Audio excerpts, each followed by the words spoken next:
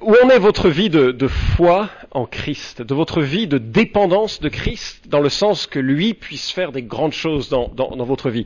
J'ai eu le privilège cette semaine d'être 4 jours près de Zurich, avec une mission qui s'appelle, et j'oublie toujours la manière de le prononcer, mais Kwasizabantu?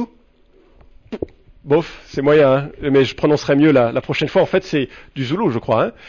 Et il y avait une conférence qui rassemblait des prédicateurs et des pasteurs, et j'avais la joie d'apporter un message et surtout de recevoir beaucoup de la part des autres. Et j'ai rencontré des gens impressionnants, et notamment l'un d'entre eux.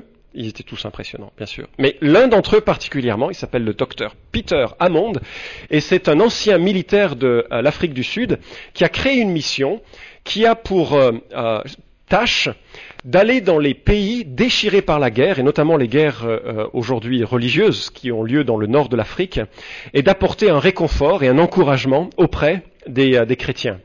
Alors il faut l'imaginer, prendre une moto dans des endroits où sa tête est mise à prix par une fatwa qui autorise qu'on le mette à mort à vue. Et le voilà donc parcourant ces pays à mobilette, petite moto, travaillant dans incognito, apportant des Bibles et un encouragement. Il me racontait que en Angola, il participait à un culte et le gouvernement avait appris sa présence et avait décidé d'envoyer des avions pour bombarder l'église et le rassemblement que l'église avait. Et l'un de ceux qui faisait l'accueil dans cette église ne faisait pas que distribuer des bulletins, il veillait sur l'espace. C'est des pays où c'est assez dangereux de se réunir pour célébrer le Seigneur. Et voilà qu'il se met à crier le nom de l'avion et tout le monde sort précipitamment de l'église pour prendre se mettre à l'abri. Et lui, ancien militaire, pas trop inquiet de ce genre de situation, sort lentement, il était le dernier à sortir du local, et puis il met la tête sous la porte, et au bruit du sifflement, il a compris qu'il n'avait plus le temps de partir nulle part pour se protéger, il s'est aplati, et dans un hurlement indescriptible, 3 bombes successives avaient réduit à néant la bâtisse faite comme vous l'imaginez, de bois et de terre. Il y avait des morceaux de métal de partout autour. Il y avait qui s'étaient enfoncés dans les arbres, dans les murs avoisinants. Et voilà que par une grâce particulière, ça se produisait de façon unique à ce coup-là, aucun des quelques 200 personnes qui s'étaient réfugiées dans les mètres autour, parce qu'ils n'avaient pas eu le temps de prendre un abri très loin, aucune de ces personnes n'avait été atteinte. 20 minutes plus tard, le culte reprenait sur les cendres du local de l'église, avec plus de monde encore, et une joie que j'envie, et une foi qui m'impressionne. Je ne sais pas ce que j'aurais fait, n'est-ce pas, si j'avais été dans cette situation. Et on parle souvent des grands modèles de foi dans l'histoire. Il y a George Muller, un jeune homme qui a vécu d'abord une vie de débauche épouvantable, et puis que le Seigneur a saisi à un moment donné, et qui est devenu celui qui a ouvert des orphelinats avec un mode opératoire assez unique, dans le sens il ne demandait jamais d'argent, il priait Dieu, et ce sont ces prières qui l'ont rendu célèbre, parce que il n'était pas rare que attablé, il y a plusieurs centaines d'enfants. À la fin de sa vie, il y aura plus de 2000 orphelins dans les institutions qu'il a créées. Mais il n'était pas rare qu'ils se mettent à table, qu'ils se prennent la main les uns et les autres, et qu'ils rendent grâce par la foi pour un repas qu'ils n'avaient pas, puisqu'il n'y avait plus d'argent en caisse. Mais de rendre grâce simplement que Dieu pourvoirait à leurs besoins, et d'entendre quelqu'un frapper à la porte pour dire « Tiens, au fait, Dieu m'a mis à cœur de vous apporter un repas, vous en auriez besoin ?» Enfin, un grand repas pour vous les orphelins.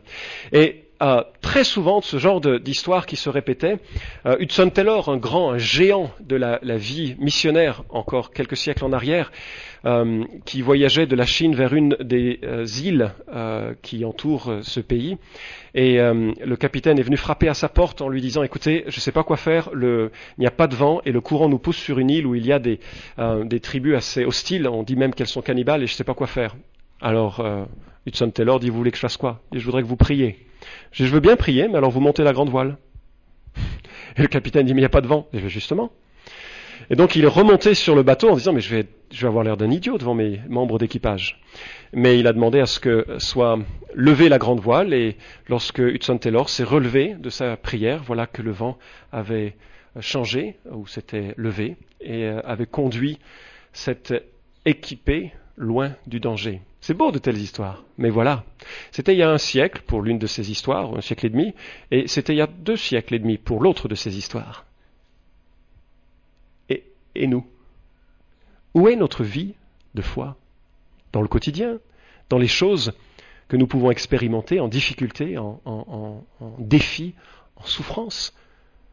L'histoire que nous avons lue il y a quelque temps, que je souhaite relire, nous dépeint quelque chose d'extraordinaire. La confiance en un père qui est aux limites de ses capacités. Il a un fils qui est démoniaque.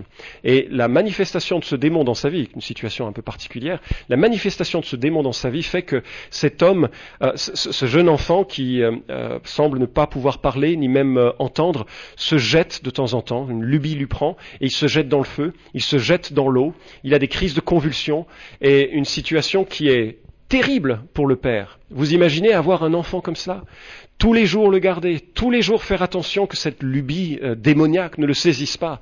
Vous partez au travail avec la crainte qu'il se blesse, vous vous endormez avec la crainte qu'il se lève. Il est dans une situation inextricable. Et en plus de ça, vraisemblablement, il fait l'objet des moqueries des gens autour de lui. Pourquoi? Parce que dans cette culture, et malheureusement c'est pas que dans cette culture, celui qui était malade, il était aussi pécheur. Celui qui souffre, c'est un grand pécheur, puisqu'il est puni par Dieu. Et dans cette culture qui ne comprenait pas que non, le soleil brille sur les justes et les injustes, qu'il tombe des tuiles sur les justes et sur les injustes, il n'y avait pas beaucoup de place pour la compassion dans cette culture. Et voilà cet homme qui manifeste une foi, certes incomplète, mais qui manifeste une foi qui doit ce matin nous servir d'exemple. Je vous invite à lire toute l'histoire, mais on va se concentrer plus particulièrement sur les 3 derniers versets qui détaillent ce que c'est la foi. Et moi, mes amis, ce message j'espère, m'a transformé, je vous le dirai plus tard, mais il m'a percuté dans le cœur et j'ai franchement envie que ma vie change. Et j'espère que quelque part je pourrais communiquer un peu de cette passion, que nous ayons tous le désir d'une vie de foi quotidienne qui change profondément à la fois notre existence et celle de ceux qui nous entourent. Matthieu chapitre 17, verset 14. Lorsqu'ils furent arrivés près de la foule, un homme vint se jeter à genoux devant Jésus et dit « Seigneur, aie pitié de mon fils qui est lunatique et malade. Il tombe souvent dans le feu, souvent dans l'eau. Je l'ai amené à tes disciples, ils n'ont pas pu le guérir. » Jésus répondit « Race incrédule et perverse, jusqu'à quand serai-je avec vous? Jusqu'à quand vous supporterai-je? Amenez-le-moi ici. » Jésus menaça le démon qui sortit du garçon et celui-ci fut guéri à l'heure même. Et c'est ces versets qui suivent qui nous intéressent particulièrement. Alors les disciples s'approchèrent de Jésus et lui dirent en privé « Pourquoi n'avons-nous pas pu chasser ce démon? » « C'est à cause de votre petite foi, leur dit Jésus. En vérité, je vous le dis, si vous avez de la foi, comme un grain de moutarde, vous direz à cette montagne, transporte-toi d'ici là, et elle se transportera. Rien ne vous sera impossible. Mais cette sorte de démon ne sort que par la prière et par le jeûne. Je ne sais pas si vous avez observé le côté incongru de l'explication de Jésus. Qu'est-ce qu'il leur reproche? Il leur dit en fait, pourquoi le démon n'est pas parti? C'est à cause de votre petite foi. Je me demande d'ailleurs si Jésus, regardant l'assemblée, dirait, vous savez quoi? Sur l'échelle de Richter de la foi, vous êtes à 0, vous êtes à 1, mais ça ne mange pas de pain. Je ne sais pas si cette expression s'appliquerait. Mais quel serait ce que Jésus dirait de ta foi? Moi, ça m'a saisi. Parce que le petit de foi, une petite foi, c'est sérieux. Vous savez, plusieurs fois dans l'évangile de Matthieu, Jésus reprend cela où Matthieu en reparle. À un moment donné, c'est le sermon sur la montagne et Jésus dit la chose suivante, il leur dit « Si Dieu revêt ainsi l'herbe des champs qui existe », et il parle en cela de ces belles fleurs que nous voyons partout, qui sont en train de ravir notre âme, j'espère, et nous impressionner de la beauté créatrice et diverse de Dieu. Mais bref, si Dieu revêt ainsi l'herbe des champs qui existe aujourd'hui, et qui demain sera jetée au four, ne vous vêtira-t-il pas, à plus forte raison, gens de peu de foi? Je me dis, mais c'est vrai que beaucoup de mes soucis, beaucoup de mes inquiétudes sont d'un terre-à-terre épouvantable. Et Jésus veut montrer le contraste en disant, mais je prends soin de toute une création, de milliards d'étoiles, de galaxies et d'oiseaux dont aucun ne tombe sans que ce soit ma volonté.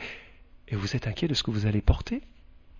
Matthieu chapitre 8, verset 26, Jésus dit à ses disciples, « Pourquoi avez-vous peur, gens de peu de foi ?» Vous savez quand est-ce qu'il dit ça? C'est trop. Les apôtres sont sur une barque et les conditions topographiques et géologiques de ce lac de Galilée sont telles qu'en un quart d'heure, le lac plat peut se transformer en un lac déchaîné. C'est vraiment quelque chose de spectaculaire. Et voilà qu'ils sont au milieu et qu'il y a une tempête qui se déchaîne. Et vous savez où Jésus est? À la proue, et il dort. Il dort. Alors, ils sont totalement ballottés à droite et à gauche. Jésus dort et les apôtres le réveillent en disant « Mais sauve-nous, nous coulons !» Et il se réveille. Puis on a presque le sentiment qu'il est en train de bailler. Puis il leur dit « Mais pourquoi avez-vous peur, gens de peu de foi ?» C'est fort. Moi, quand il y a une tempête et que je suis les pieds sur terre, j'ai peur. Alors sur un bateau. Et il leur reproche que leur confiance est liée simplement à ce qu'ils voient, pas à la capacité de Christ, de ce qu'il veut faire. Il y a d'autres exemples que je vais taire par manque de temps, mais une foi petite, c'est quelque chose qui est sérieux aux yeux de Dieu. C'est marrant, dans la liste des péchés ou des manquements, petite foi, ça prend pas une place importante. Mais si Jésus le reproche, c'est que c'est quelque chose d'important. Une petite foi, c'est pas bien. Mais alors ce qui est en plus surprenant, et c'est là où ce qui va me mener au point que je veux développer, c'est que Jésus parle d'une petite foi, pas bien. Et ensuite il dit, mais si vous en avez une, comme quoi? Alors, attends, une petite foi, mais pourtant si on a une comme une grain de moutarde, le grain de moutarde c'est un proverbe notoire que c'est la plus petite des graines. Alors, comment se fait-il que Jésus reproche une petite foi et il dit aux disciples, mais si vous aviez de la foi comme une graine de moutarde, ça irait. Vous voyez, ça semble... Qu'est-ce que Jésus veut dire? De quoi il parle quand il dit qu'il voudrait que que nous ayons tous une foi comme une graine de moutarde? En fait, je sais pas. Mais, quelques idées. Peut-être c'est pas ça, mais quelques idées, je pense qu'elles sont quand même pas éloignées. Vous savez, une graine, elle a besoin d'eau, de soleil, d'un environnement pour que la vie qui est en elle puisse se manifester. D'accord? C'est pas une grande remarque, ça. Et je me dis, mais ce dont Jésus parle ici, c'est que c'est pas une question de quantité, la foi. C'est une question qu'elle soit environnée de tout ce qu'il est nécessaire pour que même une petite graine puisse exploser de vie, porter du fruit, transformer le monde. En fait, une graine dépend de son environnement comme nous dépendons d'un environnement spirituel. Nous avons besoin que notre petite foi, elle soit alimentée par la personne même de Dieu. Et là, souvenez-vous le contexte. Le problème qu'avaient ces apôtres, c'est qu'ils n'avaient pas confiance en la personne de Dieu, mais en une formule de Dieu. Laissez-moi vous expliquer. 2 ans auparavant, Jésus avait donné aux apôtres, comme il l'avait donné aux 70, l'autorité sur les démons et sur la maladie. Je ne crois pas que c'est une autorité qu'il donne encore aujourd'hui, dans le sens où les apôtres manifestaient une autorité directe sur la maladie et sur les démoniaques, et les gens étaient instantanément, immédiatement délivrés ou guéris. Un don spectaculaire. Seulement c'était il y a 2 ans, et souvenez-vous, ils n'ont pas encore reçu le Saint-Esprit en acte 2, qui ne viendra que plus tard. Ils sont à 6 mois de la mort et de la résurrection de Jésus. Et petit à petit, leur intimité avec Jésus était devenue plus distante. Et en fait, leur confiance, vraisemblablement, n'était pas en la personne même de Jésus, leur confiance était en une formule. Supposez que cet homme, le Père, est venu avec son Fils et les présenter aux apôtres, en disant, écoute, tu peux pas chasser le démon qui est en notre Fils, qui est en mon Fils. Alors on les imagine, bien sûr que je peux, parce qu'il y a 2 ans on l'a fait. Amène ton Fils. Imaginez, c'est public, hein. C'est pas dans les trucs d'église, c'est public, il y a les adversaires du Christ et il y a les partisans du Christ, ils sont tous là au milieu à observer. Qu'est-ce qui va se passer? Et voilà que les apôtres se penchent vers cet enfant et disent, allez, au nom de Jésus, sors. Et qu'est-ce qui se passe? Rien. Ah non, au nom de Jésus-Christ, sors. au nom de Jésus-Christ de Nazareth, sors. Rien. Rien se passe. Pourquoi? À cause de leur petite foi. C'est quoi une petite foi? C'est une foi qui est mal placée. C'est une foi qui est placée en une formule. C'est une foi qui est placée en quelque chose de stérile, de vide, qui n'a rien. La foi que Dieu veut, c'est une foi en une personne, une vie avec Dieu, une confiance avec Dieu. C'est pas une formule. L'échec complet. Et vous savez quoi? Nous, on peut prier parfois comme une formule. J'aime bien quand on priait au nom de Jésus, parce que Jésus a dit qu'il fallait prier en son nom. Alors parfois, à la fin de nos prières, on dit au nom de Jésus. Je le fais, bien sûr. Mais c'est pas une formule. Vous savez ce que ça veut dire? Prier au nom de Jésus, ça veut dire prier selon les bénéfices de Jésus. C'est prier parce que lui a ouvert le chemin. Lui, il est Dieu, homme.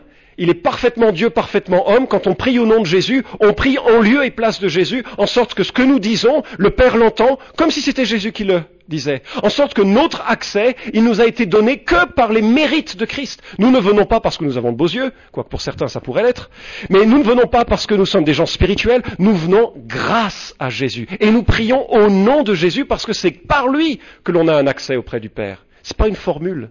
C'est pas une formule. Beaucoup de gens imaginent la vie chrétienne comme une sorte de formule. Alors c'est l'exemple typique d'une foi qui est petite et stérile. Non, une graine c'est vivant et ça a besoin d'interagir avec son environnement. Si votre foi doit porter du fruit, elle doit être vivante et réagir avec Dieu. Vous avez déjà vu des vieux couples qui s'aiment ou qui se sont aimés longtemps? Ça se cultive aussi l'amour, on y arrive, c'est pas automatique et immédiat. Mais imaginez, si vous avez vu ça, vous allez comprendre ce que je veux dire. Un vieux couple qui s'est aimé pendant de nombreuses années. Il y en a un qui hausse le sourcil et l'autre dit c'est vrai, parce que immédiatement il sait ce que l'autre pense. C'est marrant, c'est mignon. Ils peuvent commencer une phrase, l'autre la termine. Ils peuvent sentir les envies, les désirs, les frustrations, les difficultés de l'un et de l'autre juste à la lecture du visage. C'est beau ça, non? Je vous suggère que la foi que Dieu attend, c'est cette foi-là, mais avec Dieu. Je vous suggère que la foi que Dieu attend, qui est la foi comme une graine de moutarde, c'est pas une question de quantité, mais c'est une foi qui est tellement proche de Dieu qu'il y a une intimité qui est là. Et cette intimité fait qu'on pense de plus en plus comme Dieu, on prie de plus en plus comme Dieu, on est sensibilisé à ce que Dieu attend, et cette foi-là, elle déplace des montagnes. Je sais que je l'ai déjà dit, mais à un certain âge, on répète beaucoup les choses. Mais j'étais un jour dans un cockpit de Boeing 737, au décollage et à l'atterrissage. Un grand moment, du bonheur. Enfin, n'exagérons rien. Mais ce qui était amusant, c'était de voir les 3 membres de l'équipage se parler pour piloter cet avion.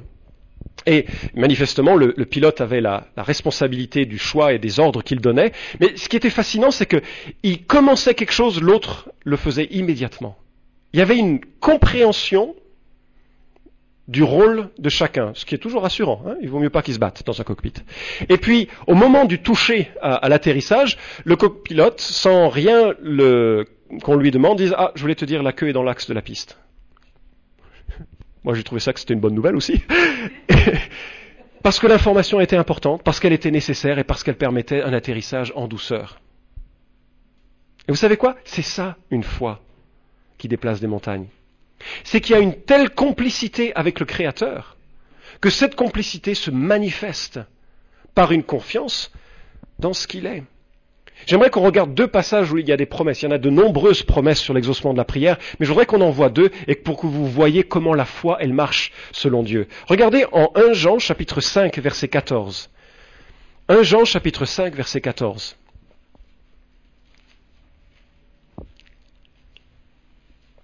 Jean 5, 14, donc c'est l'apôtre Jean qui écrit, et il dit « Voici l'assurance que nous avons auprès de lui. Si nous demandons quelque chose selon sa volonté, il nous écoute. Et si nous savons qu'il nous écoute, quoi que ce soit que nous demandions, nous savons que nous possédons ce que nous lui avons demandé. » Attendez, c'est une promesse énorme là. Jésus dit « Quoi que nous demandons, on sera exaucé, n'est-ce pas ?» Ah, oui, mais il y a 2 conditions. Que nous demandions selon sa volonté. Ah, ça veut dire quoi? demander selon sa volonté. C'est sûr que si nous ne passons pas du temps à comprendre ce que Dieu aime, sa volonté, elle est là. Hein. Si nous ne passons pas du temps à comprendre quotidiennement ce que Dieu aime, on va passer à côté des pensées de Dieu. Si nous ne nous laissons pas sculpter par les pensées de Dieu, nous allons demander des choses du style très centrées sur soi. Hein. Parce que c'est normal qu'on prie que des choses centrées sur soi si on n'a pas un ascenseur céleste que l'Écriture renouvelle dans nos têtes pour nous donner une vision du ciel. On a besoin de nourrir notre foi par ce que l'Écriture dit, pour comprendre ce que Dieu veut. C'est aussi le fait d'être dans cette intimité avec lui. Une intimité qui est quotidienne. J'ai demandé à Daniel Herman comment il organisait sa vie de prière. C'est un homme que je respecte beaucoup, hein, un homme de Dieu remarquable. Il est aujourd'hui gravement malade, d'ailleurs depuis plusieurs années, et ça lui a ôté beaucoup d'heures de sommeil chaque nuit. Alors il prie, me dit-il, beaucoup plus que d'habitude. Alors j'ai décidé, quand on passait une semaine ensemble à l'IBG, j'ai dit, écoute, tu vas m'apprendre à prier comment toi tu pries, parce que moi j'ai besoin d'apprendre ce côté-là. Alors on se retrouvait tôt le matin. Très très tôt le matin. Et il me racontait un peu comment il travaillait, comment il faisait. Et il faisait des listes de sujets de prière, mais je dis, mais moi je fais des listes de sujets de prière, je prie pour certaines personnes ici, régulièrement, mais c'est difficile de tenir des listes, et ça, c'est presque stérile au bout d'un certain temps, parce qu'on prie les mêmes choses, on ne sait pas trop comment ça se passe. Il dit, mais voilà le secret pour moi, c'est que je mémorise ces listes, et puis après je dis au Seigneur, écoute, tu connais ceux qui ont besoin de prière aujourd'hui, remets-les-moi à cœur. Et quand il conduit comme ça, il prie pour ceux qui lui viennent à cœur, parce qu'il mémorise les gens, les situations, les sujets pour lesquels il veut intercéder. Et quand le sujet devient brûlant dans son cœur, parce qu'il crée cette occasion d'intimité, alors il prie pour cela. Vous allez me dire, oui, mais ça c'est un pasteur, vous êtes des professionnels de la prière. N'est-ce pas, Paul? J'aimerais. C'est une lutte. Mais prier, c'est pas pour des choses qui sont nécessairement aussi hautes et élevées, semble-t-il, que le travail d'une église. J'ai beaucoup apprécié ce que James Irwin me rapportait. Il était avec Apollo 15, celui qui est allé sur la Lune et le conducteur de la rover, enfin de la Jeep lunaire. C'était un chrétien, un homme vraiment engagé avec le Seigneur. Et il me disait qu'à un moment de leurs travaux, ils étaient bloqués, ils n'arrivaient pas à dévisser quelque chose ou débloquer quelque chose. Je me souviens plus exactement de l'histoire, mais ils étaient là sur la Lune avec un devoir de rendre opérationnel le maximum d'expérimentation et tout était bloqué. Il a dit, je me suis simplement agenouillé pour supplier Dieu. Et on le voit sur les caméras, s'agenouiller, on comprend pas pourquoi, c'est pas prévu pour trop, ce genre de combinaison, mais il s'agenouille pour prier, et voilà que après cette prière, parce qu'il est à genoux, il voit ce qui bloquait l'ensemble et le débloque. C'est mignon comme histoire. C'est peut-être un exaucement comme ça, pas grand-chose, mais pour lui c'était beaucoup. Parce que c'est le moment, la foi c'est pas dans les moments spirituels d'église, la foi c'est dans le quotidien des situations qu'on rencontre. D'un Dieu qui veut nous rendre attentifs, que l'on dépend de lui pour vivre, pour fonctionner, pour être optimum. Pensons à ce passage ici. J'étais assez repris parce que je me suis demandé d'où venait mon dernier exaucement, que je trouvais spectaculaire. Et vous savez quoi? Il n'est pas si proche. Alors ça m'a vraiment gêné. Je parle d'exaucement personnel, de choses que seul Dieu et moi connaissent, pour lesquelles je prie. En fait, le dernier qui m'a impressionné de l'action bienveillante de Dieu à notre égard, c'était lorsque nous sommes partis aux États-Unis. On est parti avec un budget largement inférieur à ce dont on avait besoin pour fonctionner dans la ville où nous étions. Et on n'avait évidemment aucun logement. On est arrivé avec 2 valises chacun.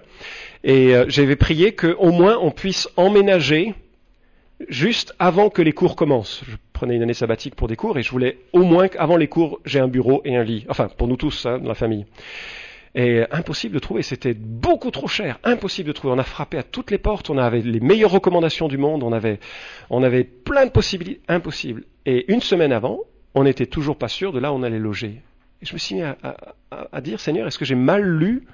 J'ai mal compris ce à quoi tu m'appelais? Est-ce que je mets en danger ma vie, la vie de notre famille, avec tout ce que ça a suscité, et on arrive là, si proche du but, et c'est un échec? En fait, la veille du début des études, nous avions un appartement. La veille, on nous avait prêté, donné des lits, des tables, des fourchettes. La veille.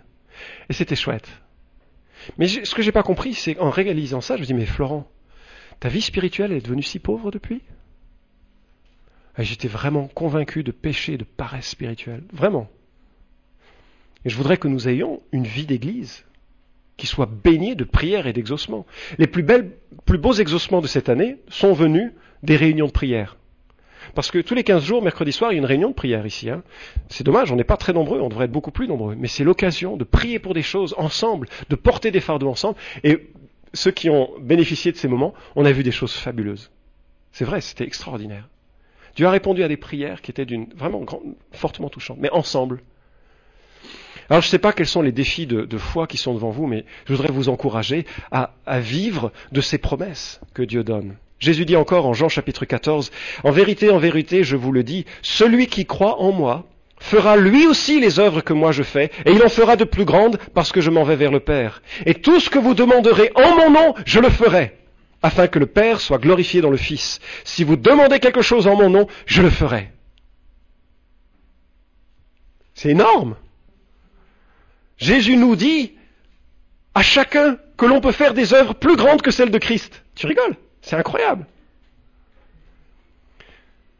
Et le mot œuvre n'est pas nécessairement lié au miracle. Les gens cherchent des miracles constamment mais c'est pas le mot œuvre. Quand on voit l'utilisation du mot dans l'évangile de Jean, il parle essentiellement d'œuvres missionnaires, de fait d'œuvrer pour Christ, quelle que soit l'occasion de le faire. Et c'est vrai que quand on regarde l'étendue de l'œuvre de Jésus, Jésus a travaillé surtout sur un territoire de quelques kilomètres. Les apôtres ont mené l'évangile, malgré les persécutions les plus terribles, jusqu'à Rome. Ils sont allés bien plus loin que l'œuvre de Christ. Mais Dieu nous invite. Dieu nous invite à prendre part à des œuvres plus grandes. C'est quand même quelque chose. Mais où est notre foi? Où est notre foi? Est-ce que notre cœur y brûle pour Dieu, pour ses œuvres, pour ses projets? Où est notre foi? Le christianisme n'est pas un truc en plus. Le christianisme, c'est Jésus pleinement dans toute la vie. Toute la vie, là où on est. Célibataire, marié, étudiant, ouvrier, médecin, chef d'entreprise, enseignant, enfin, là où on est pleinement avec Christ. Alors Jésus dit, quelqu'un qui a une foi comme un grain de moutarde, il va déplacer des montagnes. Un commentateur remarque que le mot, il ne faut pas nécessairement imaginer qu'il faut qu'un groupe aille bouger le Mont Blanc pour le rendre plus proche de la ville de Lyon. C'est pas l'idée de Jésus. L'idée d'une montagne, c'est l'idée d'un obstacle. Un commentateur écrit, par exemple, un grand enseignant qui pouvait vraiment détailler et interpréter l'écriture et qui pouvait expliquer des passages difficiles était souvent appelé un déracineur ou un pulvérisateur de montagnes. Déraciner, détruire ou pulvériser des montagnes correspondait à des expressions communes pour simplement ôter des difficultés. Une foi, comme une graine de moutarde, pulvérise des obstacles. Ce qui me marque quand le peuple d'Israël a pris la terre promise, c'est que le premier groupe d'espions a vu les villes fortifiées et a pris peur. En disant, il y a des géants, il y a des villes fortifiées, c'est même pas la peine qu'on y aille. Et ils ont découragé tout le peuple. Ils ont passé ensuite 40 ans dans le désert. 12 autres espions sont envoyés, cette fois-ci par Josué. Moïse est mort. Il les envoie secrètement. Il a peur de leur réponse. Ils voient les mêmes montagnes, ils voient les mêmes obstacles, ils voient les mêmes géants. Et ils reviennent, vous savez ce qu'ils disent? Alors qu'ils fuient pour leur vie, ils ont dû fuir pour leur vie. Ah! Le Seigneur a donné ce pays entre nos mains. Les mêmes obstacles, mais l'un a confiance dans la capacité de Christ, l'autre regardait seulement les capacités humaines. La foi, nous dit Hébreu, c'est l'assurance des choses qu'on espère, la démonstration de celles qu'on ne voit pas. C'est une main ferme dans la personne de Christ. C'est l'autre main ferme dans les promesses de la Bible et une vie qui s'appuie sur ces deux axes pour quotidiennement avancer avec le Seigneur. temps passe. Le deuxième point, je serai très bref, je vous rassure pour le second. Une foi qui persévère avec Dieu. Vous avez remarqué le verset 21, cette sorte de démon ne sort que par la prière et par le jeûne. Jésus offre ici une deuxième explication à cette situation. Il faut remarquer que certains manuscrits anciens ne l'ont pas, ce verset. C'est peut-être un emprunt d'un scribe zélé de l'évangile de Marc qu'il a mis dans l'évangile de Matthieu. C'est pas grave, l'idée est probablement de toute façon dans ce qui s'est passé, et on va le prendre comme étant intégré à l'écriture sainte. Toujours est-il que Jésus explique que cette sorte de démon, cette race de démons, il semblerait que quand Dieu a créé le monde matériel dans sa diversité, il a créé auparavant un monde céleste, spirituel, d'anges, avec une grande diversité. Il y a des chérubins, il y a d'autres classes d'anges, et lorsqu'un certain nombre d'entre eux sont devenus des opposants de Dieu, lorsqu'ils ont péché, sont devenus ainsi des démons, il est possible que dans son jugement, Dieu aussi ait donné des jugements différents. Et voilà que ce démon-là ne sort que par la prière et par le jeûne. Mais ce qui m'interpelle à ce sujet, c'est de voir l'importance de la prière et du jeûne dans ce que Jésus dit. On fait vraiment partie de cette génération du prêt-à-porter et du fast-food, qui veut qu'on prie rapidement et qu'on soit exaucé rapidement. Mais là, le Seigneur nous nous montre que les apôtres non seulement ont eu une foi mal placée, mais encore, ils n'ont pas été persévérants. Je parlais de George Muller, je crois qu'il a prié 20 ans durant pour la conversion d'un membre de sa famille ou d'un de ses amis, avant que le Seigneur l'exauce. 20 ans chaque jour. Je suis pas de ce calibre. Je suis pas de ce calibre. Mais Dieu le voudrait. Dieu voudrait que nous soyons de ce calibre. Qui savons persévérer dans la prière. Qui savons persévérer dans le jeûne.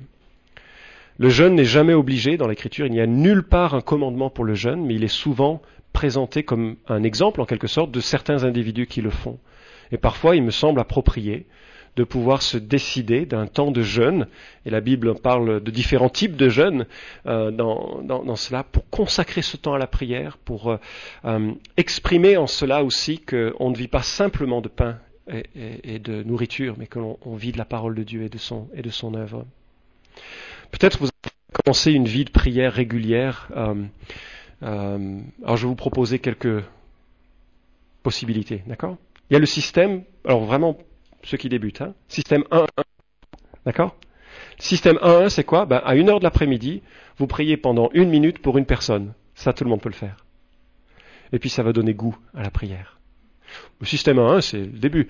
Une autre possibilité, c'est de se dire, chaque matin, je vais prendre 1 quart d'heure pour lire ma Bible, comprendre qui est Dieu, méditer sur sa personne, développer des pensées saines et saintes, et puis 1 quart d'heure pour prier.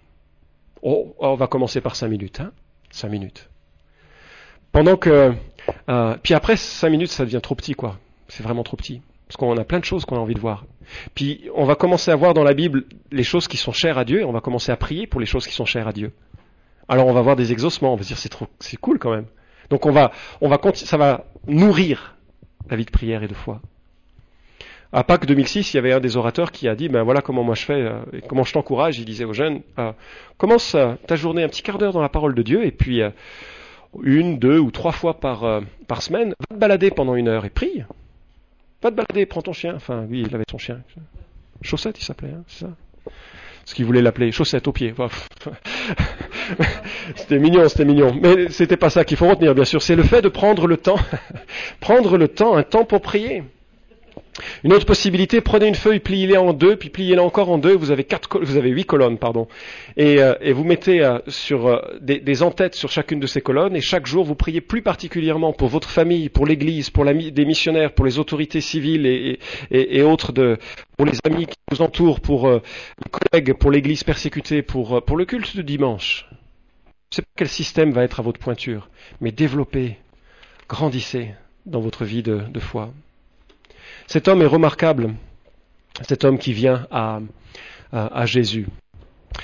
Il est remarquable parce qu'il exprime une foi, et la foi, elle est essentielle.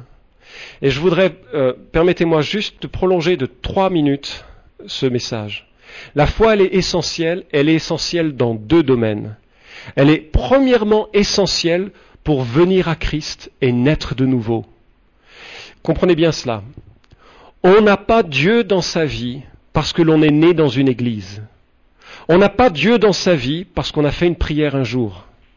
On n'a pas Dieu dans sa vie parce qu'on va à l'église ou parce qu'on est quelqu'un de bien aux yeux du monde. La Bible dit que c'est par la grâce que vous êtes sauvés au moyen de la foi. Cette foi, c'est quoi? C'est cette confiance en la personne de Dieu qui a fait que quand Jésus meurt sur la croix, il paye pour l'ensemble de mes fautes. Et quand il ressuscite d'entre les morts, je suis couvert par sa justice. Et par la foi, je lui demande d'entrer dans mon cœur, de laver mon cœur et de me donner de vivre pour lui. Par la foi. La Bible dit, je le répète, c'est Éphésiens chapitre 2, verset 8, c'est par la grâce, au moyen de la foi, que vous êtes sauvés. C'est l'apôtre Paul qui l'écrit. La foi, elle est essentielle pour que Dieu rentre dans votre vie. On ne naît pas chrétien, on le devient, et on le devient par la foi. Par une confiance déclarée et ferme, verbalisée. Tu es mon Dieu, mon sauveur, je suis pécheur, j'ai besoin de toi. Rentre dans ma vie, je crois en toi, je m'appuie sur toi. Pas en ce que je suis moi, mais en ta personne. Hébreux nous rappelle, il est impossible de plaire à Dieu. Celui qui approche de Dieu doit croire qu'il existe et qu'il récompense ceux qui le cherchent. Quelqu'un qui cherche Dieu, qui vient à lui, qui croit ce que Jésus a fait pour lui, qui s'en repent avec confiance. La bonne nouvelle, Dieu va rentrer et va le sauver. Mais la foi, elle est aussi essentielle pour vivre la vie chrétienne. C'est par la foi dans la capacité de Dieu que l'on peut vivre la vie chrétienne. Vous savez, 1 Jean chapitre 5 verset 4 nous dit ceci, « Tout ce qui est né de Dieu triomphe du monde. Et voici la victoire qui triomphe du monde, notre foi. » Je discutais avec un de mes collègues que je venais de rencontrer, et il me racontait que son fils de 23 ans était décédé quelques années auparavant. À 23 ans, il rentrait chez lui en moto. Il vivait pas avec le Seigneur. Il n'avait pas une vie personnelle avec Christ. Il l'avait peut-être eu avant. Enfin, en tout cas, il n'y avait rien de visible dans sa marche spirituelle d'une vie avec Christ. 23 ans, sur sa moto, tombe, glisse, percute une voiture, décède. Et sa mère, donc la femme de mon collègue, est rentrée une dizaine de minutes après. Le corps était toujours sur le sol. Et elle est rentrée chez elle. Vous l'imaginez quasi hystérique. Enfin, c'est horrible une telle situation. Elle téléphone à son mari part du travail, revient à la maison, il passe devant, les services de secours étaient débordés à ce moment-là, et le corps était toujours par terre. Il rentre chez lui. Comment on traverse une épreuve comme ça? Comment est-ce qu'on se relève d'une situation comme ça? C'est quelque chose qui vous plombe et qui vous plombe durablement. Vous savez comment? Mais par la foi. Par la foi en la bonté de Dieu, au-delà des circonstances, un plan qu'on ne comprend pas. Par la foi que ses promesses demeurent, par la foi de sa présence, par la foi aussi que Dieu est juste et agira toujours selon sa justice. Et ce frère racontait qu'il a dû prendre cette décision ferme, définitive, de ne pas revenir en arrière, de s'interdire le langage même qui disait « Ah, si !» Plus de si. La foi, elle est sur aujourd'hui avec la présence de Dieu et demain avec les promesses de Dieu. Et ça m'a touché de voir cet homme dans la joie qui était la sienne, dans le détachement aujourd'hui qu'il avait. Bien sûr, il y a eu des moments de deuil. Bien sûr, il y a eu des larmes et des larmes et des larmes normales, légitimes, absolument impératives même. Mais toujours en tenant dans la main ces promesses et cette personne même de Dieu qui est capable de nous porter au-delà de ces circonstances. On prie ? Seigneur grand Dieu, je ne sais pas comment on est aussi dans cette salle. Toi, tu connais les cœurs, tu connais les situations. Tu sais ceux qui te connaissent, qui t'appartiennent, ceux pour qui ce n'est pas encore le cas. Tu sais ceux aussi qui te connaissent et qui sont sur un fardeau épouvantable de douleur et d'affliction, de difficultés. Seigneur, je prie que nous ayons un peu comme cet homme qui crie à Jésus. Je crois, viens au secours de mon incrédulité. Que tu fortifies en nous, Seigneur, la petite foi que nous avons, pour qu'elle devienne une foi, même aussi petite qu'une graine de moutarde, mais une foi qui est liée à ces ressources essentielles, liées à toi, liées à ta personne. Parle à nos cœurs, fortifie-nous, Seigneur Jésus. conduit. Père, merci encore de ce triomphe qui est nôtre en Christ, qui attend le jour de ton retour. Père, garde-nous au nom de Jésus. Amen.